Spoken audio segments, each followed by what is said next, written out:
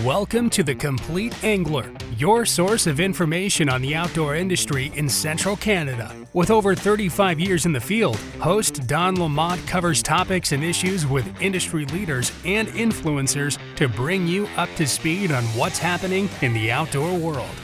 And now, here's your host, Don Lamont. Our guest on today's show is a biologist with Fisheries and Oceans Canada. For the last 5 years, he has been involved in a program detailing fish movement in Lake Winnipeg. The project involves a network of underwater acoustic receivers in the Lake Winnipeg basin, allowing researchers to track movement, behavior, and interactions of tagged fish. So far, Doug and his researchers have 9 fish on that list. For anglers in this province, the one species with the most interest would be the walleye. Doug Watkinson tells us some fascinating information on today's show. Doug, welcome to the Complete Angler podcast. Great to have you on. Yeah, thanks, Don. Happy to be here. Last time we met was at a book launch, and it was out at a camp just south of Winnipeg, west of Winnipeg.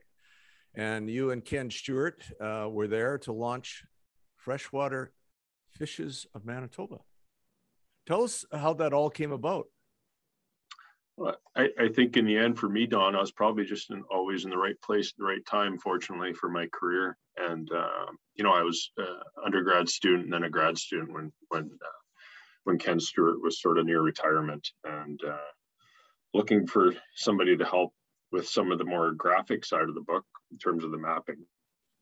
And I certainly, again, just sort of being in the right place at the right time, happened to be doing some computer stuff for the zoology department. So Ken asked me to help him with the book. And then I ended up getting a great opportunity, and then ultimately a sort of a dream job with DFO, Fisheries and Oceans Canada, and real opportunity to sample fish across both Manitoba as well as Western Canada. And through that, opportunities to take a bunch more pictures of fish and help contribute to the book from not just the mapping standpoint, but also my own understanding of fish and fish ecology, as well as taking a bunch of images that we were able to use for the species accounts. A little bit about Ken before we move on. I sat with him on the board of Fish Futures, which you do now. He was the scientific advisor. He was a professor at the University of Manitoba. Obviously, he was one of the professors you went to when you went to school there? Yeah, no, Ken taught me a couple of courses. I think originally chordates, and then taxonomy course, a course on fish. Yeah, great prof. I kind of miss having Ken around, as you know, from being able to spend some time with him. He always had pretty interesting stories about either his youth or different stuff he used to do professionally growing up. He's just a great storyteller and just so knowledgeable about fish, both within Manitoba, but even throughout North America. I can remember one discussion with Ken, which really opened my eyes, because he was just an encyclopedia of knowledge about fish species, especially in Manitoba, how he electroshocked up the east side of Lake Winnipeg and was amazed at the black crappie populations that were in the tributaries of Lake Winnipeg. It was fascinating information, and he was a great man. We sure miss him. Yeah, no, absolutely. It's guys like that. I'm not sure we'll see the old time sort of fish squeezing scientists anytime soon. So it's too bad. Yeah, he was one of those guys that really believed the boots on the ground, and he went out there and proved things. Speaking of Lake Winnipeg, you guys, Freshwater Fish Institute and a bunch of other partners are doing a whole bunch of important work on Lake Winnipeg. Doug, maybe you could talk about that. Yeah, so we've been kind of fortunate since 2016. We started a partnership with a number of universities, as well as the province of Manitoba. So that includes, in the end, the University of Manitoba, University of Lincoln, Nebraska, as well as Lakehead University, and profs at each one of those institutes. as well as obviously a lot of staff at DFO. Dr. Eva Anders is our lead scientist who helps run that program and sort of help coordinate all the staff that we end up working with, as well as these direct partnership agreements back to the universities and their grad students associated with the profs themselves. So, big project in terms of scope, and I can touch on that in a sec, but it begins with sort of the number of people that we end up working with and able to help facilitate the pretty immense schedule in terms of the fieldwork component. And really that comes down to, if I'll just touch on the project for a minute, if that's all right then, Don. Yeah. So we have coverage in Lake Winnipeg with what we call receivers, and it's an acoustic tagging project. So the tags that we ultimately put in fish and multiple species, I think we're up, I can give you some exact numbers here off the top of my head. I think we're over 884 fish now we've tagged in the system. That includes bigmouth buffalo, channel catfish, common carp, lake sturgeon, freshwater drum, burbot, and coarse walleye, which happens to be our largest component of those tagged fish. And just more recently, we even tagged some lake whitefish this past fall in the Red River and Winnipeg River. But what really does all the work for the system is the receivers once those fish are tagged. So the fish end up receiving a tag internally, and then they're sutured back up and released back into the system at the site where they were actually captured. But we have these receivers then that sit there passively, and the tags on a random sort of time step every couple minutes on average are going to basically transmit a pulse signal through the water, and that the receivers can hear. And we have 218 of these receivers in the system. We have a few up by Grand Rapids, the north. I'll just sort of work south to explain how the setup works. And then we start into what we have a very systematic deployment of the receivers further south, closer into Reindeer, Barons Island. So if you drew a line off the top of Reindeer Island across to Barons, and then south from there, every 14 kilometers on a grid, we actually have one of these receivers or listening stations that sit there for an entire year until we get back to them the next year to download. So moving south from there through the Narrows, it's basically Matheson Island. We have a few extra receivers stacked at those choke points. And then we again have a systematic grid. It's on a 7K spacing that extends right south to the mouth of the Red River, as well as even a higher density receivers in that sort of bottom part of the south basin of Lake Manitoba, where we have another 5K grid within the 7K grid. But then we also got good coverage up the river. So we up the Assiniboine all the way to the Portage Diversion Dam, as well as the Red River, both within Canada and in the United States, all the way up to Fargo. And we keep adding some receivers up that way because we even have partners now with the Minnesota DNR. They're going to be releasing some lake sturgeon this coming year. And it facilitates not just an understanding then locally of where a fish is in relationship to where you release, but we got pretty good coverage in the rivers, the major tributaries, that is, of Lake Winnipeg, but it's really the Red and the Assiniboine, and a good portion of Lake Winnipeg. Yeah, it's a huge undertaking. And since 2016, what kind of the information do you think has been the most important thing that you've learned from all this?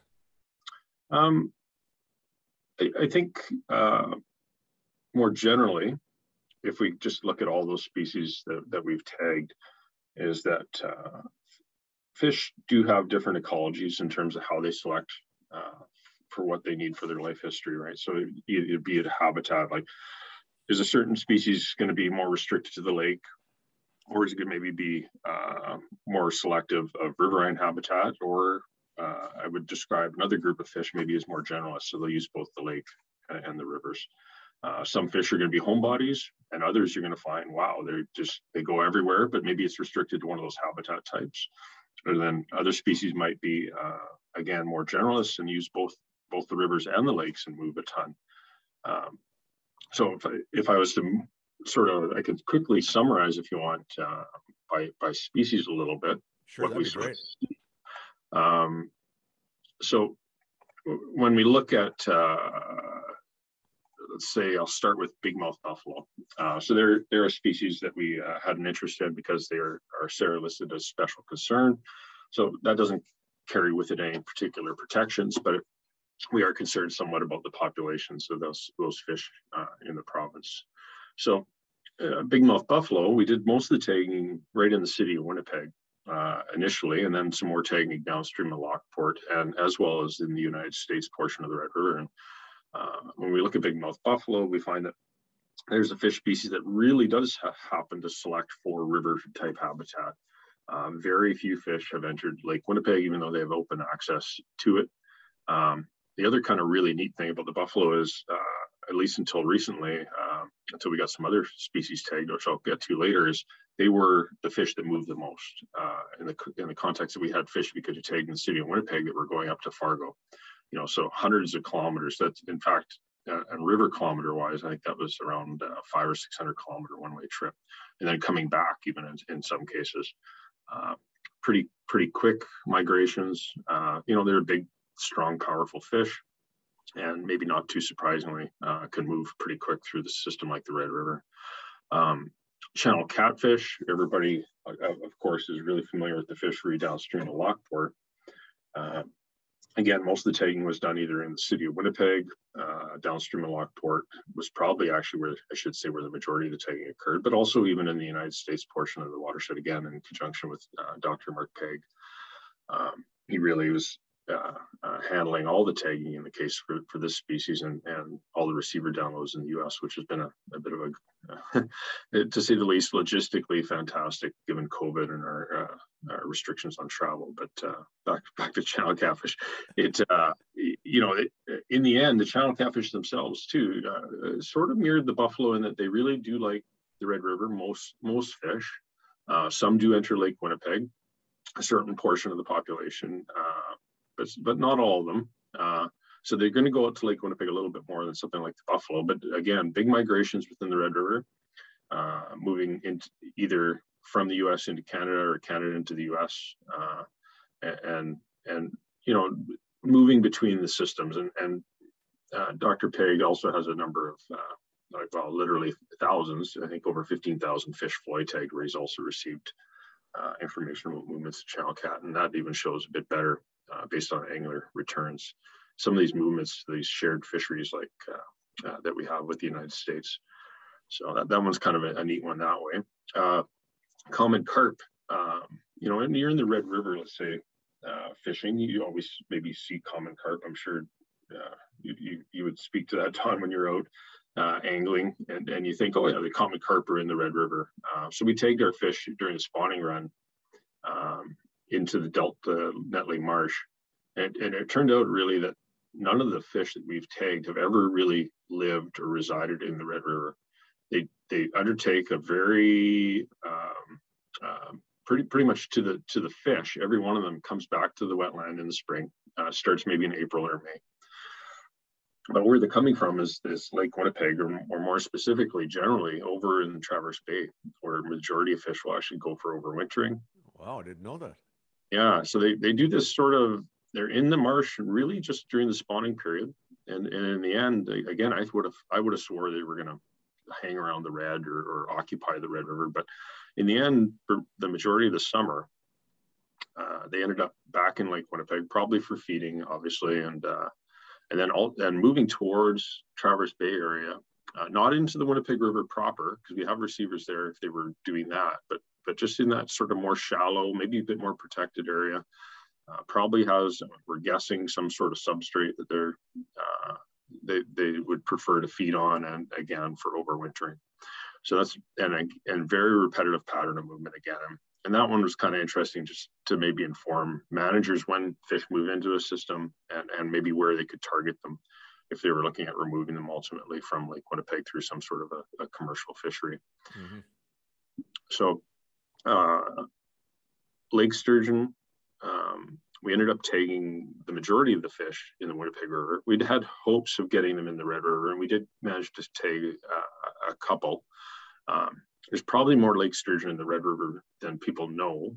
Even just a couple weeks ago, I was out electrofishing, and we managed to get a fairly large fish up to the surface. Didn't get it into the boat, but the ones in the Red River, anyways, and we have just those couple fish haven't left the river.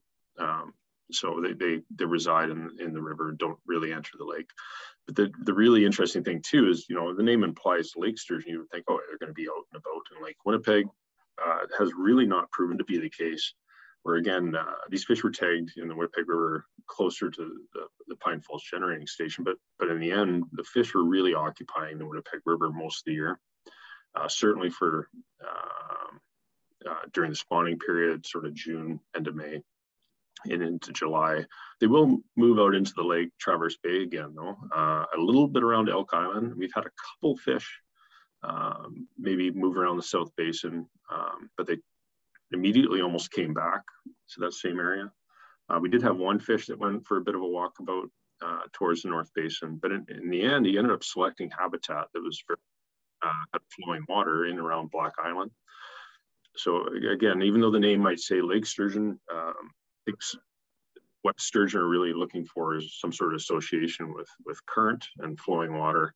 At least maybe it's a very low water velocity, but they really do like riverine type habitat for their sort of needs. So I have I've got 4 more species to cover, Don. Do you have any questions? I'm kind of going on here a little bit about these 4 up to this point. No, it's fascinating stuff. I mean, I've actually I've fished for Lake Sturgeon before they kind of became really endangered, and I guess you still are technically allowed to sort of fish for them. It's a gray area, but I know the populations have really come back, and that's great news. And I remember fishing for white sturgeon on the Columbia River before they closed it. Mm-hmm. I was doing a television show, and it was amazing the kind of water that these white sturgeon would spawn in. It's the fastest water that you could ever imagine, where they would lay their eggs. And you guys, Fisheries and Oceans, was putting mats down so they could capture sturgeon eggs just to see what kind of spawning success they were having. So really, really interesting. They're a fascinating fish, and I'm really glad that they're making a big comeback. Yeah, I think in a lot of populations in the province, I'm sort of anecdotally have to get my information from the managers at the provincial level, but it sounds like their test netting programs are showing in many cases pretty good recovery, especially in the southern portion of the Winnipeg River system. I just thinking back, Don, I remember as a kid, your Complete Angler show. I think you had a show where you did some work below Sturgeon Falls on the Winnipeg River. Was it Jim Bayat, I think? Yeah, that was one of my first programs ever, Doug. Yeah, I remember seeing that as a kid, and I thought that was so cool. I certainly, that maybe showed me the early direction I needed to go for a career. Well, that's great. I'm glad it did. Yeah, I used to watch your show pretty religiously on the weekends, and I think that was probably the most memorable one for me. Just watching you guys do that work, and being able to participate and see those fish back then. So some of the other fish that we do have tagged, and we've had out for a while now too. And this is, I sort of alluded to earlier, one of the more interesting ones. So we've had fish that sort of use the lake and wetlands like carp. We have the buffalo and catfish are more riverine, as well as the sturgeon. Now we get into freshwater drum. Now here's an interesting fish. It holds an important specific, what would you call it, record, if you will, for North America. It has the largest north to south distribution of any freshwater fish in North America. So it's all the way up to the end of the Nelson River. And I believe Guatemala in the south is its southern extent of distribution. So very, very large north to south latitudinal extent of distribution. And maybe not surprisingly, once we tagged some freshwater drum and looked at how they moved in the system, these ended up being our fish that actually moved the most of any of the fish we've tagged so far. And that's in part because they'll both move huge distances in the lake, but also huge distances in the Red River. So fish that we've tagged downstream of the locks have moved up through the locks and then into the United States portion of the Red River, as well as all the way up to Grand Rapids in the northern part of our system, where we're able to at least detect these transmissions and capture these movements. So they've proven to be sort of the most unique fish in that regard, and that they're just willing to go everywhere, explore everything. Really, really interesting, I thought, because that one kind of caught me off guard. But again, maybe when you reflect on it and looking at, again, how they're distributed, it makes complete sense. Just to interrupt, I mean, I think freshwater drum are one of the most fascinating sport fish in the world. I mean, I've fallen in love trying to catch them. They're so much fun. You know, Lake Manitoba, the White Mud River gets quite a substantial run in the springtime of the drum. And then I would probably suggest, I know that you haven't done the tracking studies on them in Lake Manitoba yet, but I would suggest they probably leave the White Mud and go north, because I know there's been some great sport fishing in the north part of Lake Manitoba. Once you go past the Lake Manitoba Narrows, the water clarity gets better. And I read one article by this angler from Portage who went out there and it was sight fishing for huge freshwater drum. And, you know, it's a fascinating fish. So none of this kind of surprises me. Yeah, I know they are certainly fun to catch. I know we were doing some catfish tagging just this last summer even as well. And I think we probably caught more drum than we did catfish, but they still give a good fight even on the big catfish rods, that's for sure. I just want to mention one fishery maybe a lot of people are not aware of that has incredible freshwater drum fishing is east and the water hen and the west water hen rivers are just absolutely loaded with huge freshwater drum. Yeah, you know, I think I've never had an opportunity to fish Lake Manitoba for drum myself. I used to walleye fish there a little bit as a kid, but yeah, I know whenever you see pictures of big drum, there's a good chance it's out of that system somewhere. So burbot is something we've tagged more recently in the winter. Again, we tagged some in the Winnipeg River as well as Lake Winnipeg up by Gull Harbor. So far, I haven't had much of a chance to look at their movement, but it looks like they're moving fairly good distances in around the South Basin and through the Narrows. Pretty much holding in the lake habitat most of the time. It'll be really interesting, I think, once we now look at a little bit more data, since a lot of them were just tagged in 2020. We'll have that extra year to see what their sort of complete year of data looks like on a species like burbot. So the other fish, of course, that probably most people are interested in from an angling perspective is the walleye. So maybe I'm the best for last. Well, yeah, it is now, because all my lake whitefish are out there now too, but we have absolutely no data on them. I think the only interesting thing I'd like to sort of point out to people is that maybe they don't know is that the Red River actually has a run of lake whitefish in the fall spawning run. We sort of figured that out a few years ago, and talking to other managers or with the province, nobody seemed to really know that at the time. So maybe it's a fairly recent phenomenon, maybe not. I don't know that they're really getting angled, since they don't you don't see anybody catching them, but they are there in pretty good numbers now in the Red River. Not like the Winnipeg River, but there is a fair number of fish there. So anyways, we'll see. It'd be really interesting, because obviously these fish are going to head, I think, all the way back to the North Basin at some point. We'll look at that timing as we move forward with the project. But yeah, so the walleye, the majority of that tagging, probably I think almost half of it happened in the lower Red River and around Sugar Island in the spring. And this is one that actually I was shocked personally, is I've done a lot of fishing over the years with electrofishing boats. Never have I seen walleye numbers like you see in the Red River in the spring.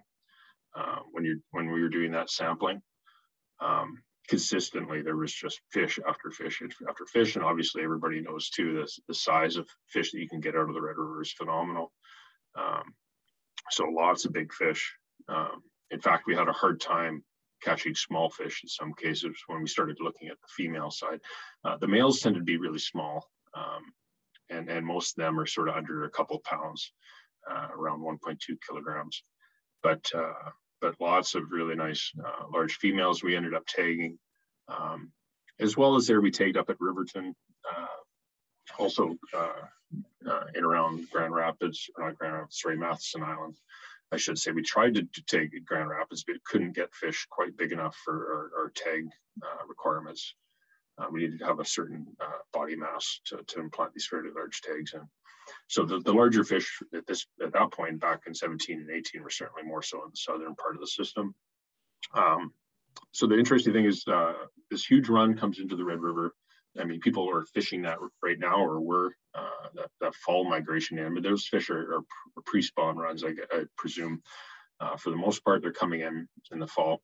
And in fact, most of the fish we ended up tagging, we find don't enter the Red River until the spring. Now we did tag fish in the spring, but I guess even though there seems like there's a lot of fish there in the fall, I think there's even more that push up into the system in the spring. These fish don't migrate up past Lockport. They tend to return fairly quickly to the lake, and then really quite fast movements out of the Red River north, most often on the west side of the system, sort of past your Riverton, Gimli area, and then up through the Narrows into the channel is pretty common. Certainly over half the fish would enter or go past Black Island, and nearly half of fish, maybe 40%, would in fact go past the Narrows up by Matheson Island area and into the southern portion, at least of the North Basin, as far as we know.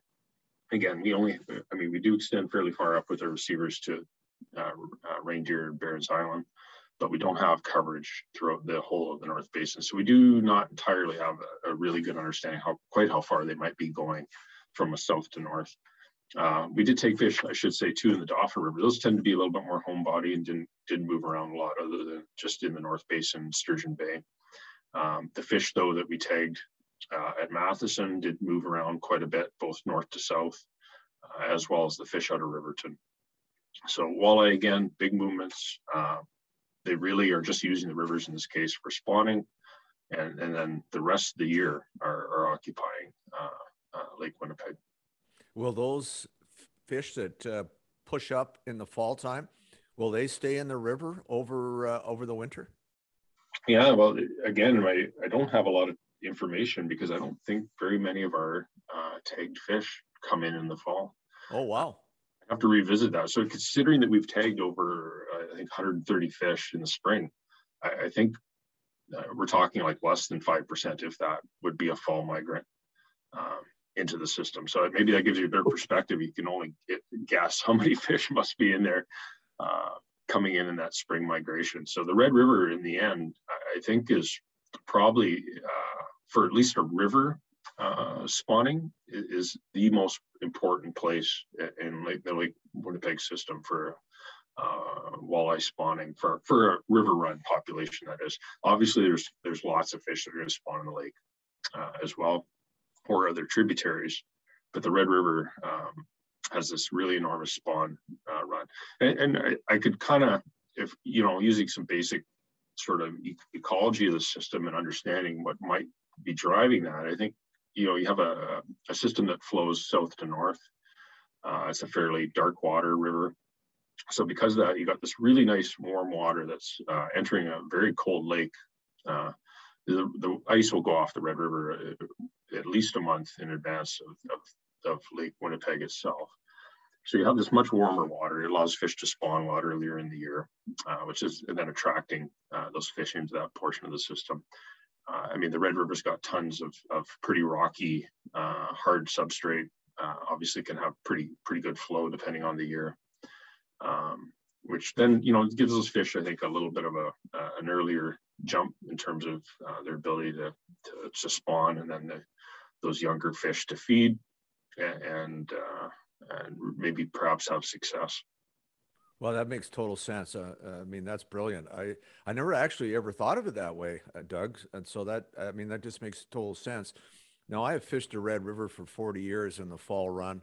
Sometimes in the springtime when you have obviously a late spring, and then you will get the odd year where you get walleyes still are going to be in the spawning mode. But yeah, I mean, that's incredible. And the amount of rock in the Red River, the amount of good habitat for spawning is incredible. I mean, everywhere you go, like if you talk about not so much Dock Reeds, but the Miracle Mile, Sugar Island. I mean, there's so much great rubble, so many great areas for those walleyes to spawn in the red. Yeah, yeah, and I think they're having pretty good success since we have such a large migration into the system. One thing that I think I'd like to ask you about migration pattern changes in the future with zebra mussels and the water quality getting considerably better.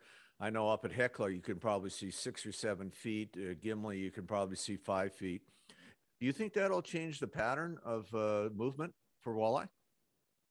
I don't know if it would change the overall large pattern. It might change how they associate with inshore, offshore areas a little bit. I think, I mean, there's been some work done on what walleye prefer, if you will, for feeding, and it's kind of around a 2 meter visibility. Yep. So just around 6 feet. That's sort of seen as their optimal feeding habitat, if you will, where they can see far enough to attack a prey item, I guess, but also feel a little bit like they have some protection or cover. Stop right there. Like, that is incredible what you just said there, because back in the old day, we always, we had the Red River, and then we always wanted to explore Lake Winnipeg and see if we could catch fish. So when the season opened, friends of mine, we'd launch our boat, whether it be Nassau or Gimli or we didn't bother going to Hecla so much, but Riverton, and we tried to catch those walleyes in this, after the spawn. But if the water was dirty on the lake from wind action, you could not catch a fish. You could not catch a walleye in the lake. And that has all changed now with zebra mussels, because now with that feeding window, as you mentioned, of 6 feet, and it's there's very few days where the walleyes will not be actively feeding, for what I've seen the last 3 years. Yeah, and it could have reason. I think this past year's Red River fish was really, really good, and I spent some time working on the Red River, and I mean the visibility was certainly a few feet, if not more, on most days on the Red River this fall. But that Doug, that run has changed its timing.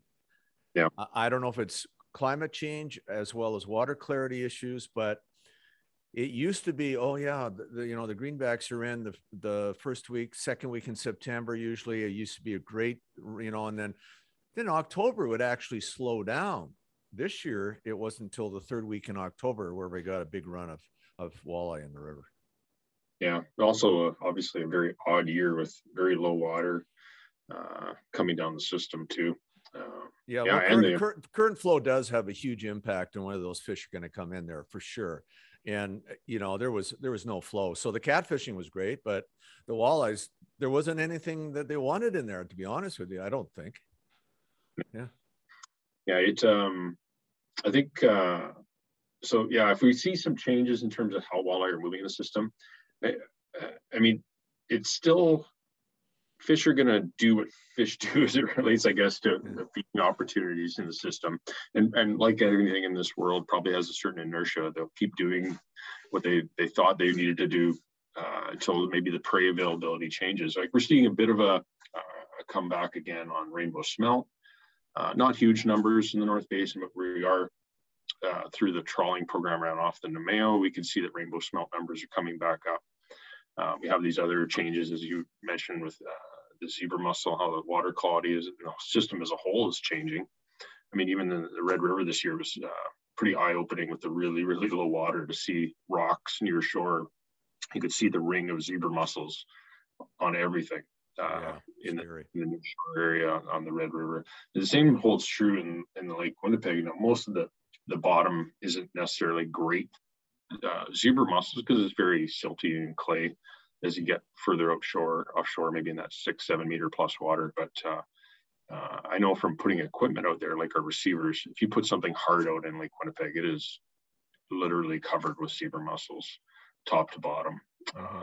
So the villagers, the part of their life history that's able to colonize new locations will find those hard substrates and colonize them and become super abundant really quick. And there's just so many in the system now as we move forward. Well, Doug, I could have you on the program talking about this all day. It's fascinating to me. I think one of the things that has really driven me is becoming a full-time professional angler and educator is my interest in the biology side and fish movement and understanding, where they are at what time of the year and just trying to get a feel for just the environment and all that kind of stuff. So I can talk to biologists at length. So, but anyway, we should actually let you go. But I want to first of all ask you, it's a great book that you and Ken co-authored. Where can people get it? I think in Winnipeg, certainly McNally Robinson still has it on the shelf. I think a lot of the other book retailers, including even Amazon, if you're looking to get it online, you could just do a bit of a web search and likely pull it up. I think so. Availability that way, whatever's easier for you. I know it's still in print.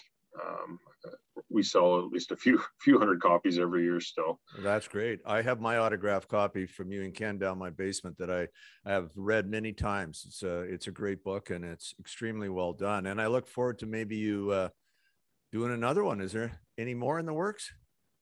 You know what? Maybe I'll have to take the Ken Stewart model and as I near retirement, look at be working. Ken had a lifetime to gain a lot of insight and expertise.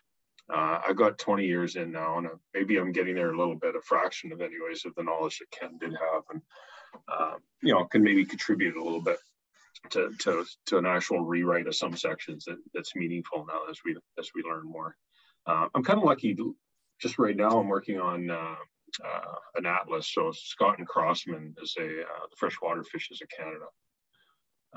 And that's been out since 1973, I think was the first year it was published. And really it's similar to the Freshwater Fishes of Manitoba's species accounts and maps of Canada though, and all of the fish species. So a lot has changed since 1973 and I've been working on for a very long time and with Dr. Nick Mandrak is heading it. He's from the University of Toronto. I think the word is maybe in the next year we'll have this atlas out that'll show new species distribution maps for all fishes in Canada. And I think then there's supposed to be another smaller publication sort of adding to these new species accounts, if you will, that have occurred since 1973 again. So that's sort of my immediate next book participation, and really happy to be involved with that one. There's some great experts right across Canada participating, not just myself on that publication. Well, that's great. When you get it finished and it is published, let me know and I'll make sure that we advertise it for all our listeners and all our readers, a Hook magazine. And I must add, Doug, that a lot of the information that you talked about regarding the catfish movement and the work that University of Nebraska did, we have on our website. We have many of the conservation articles on the website that you can look up and research, but none of the up-to-date information that you just supplied. So I would really like to thank you for coming on the show. You did a fantastic job.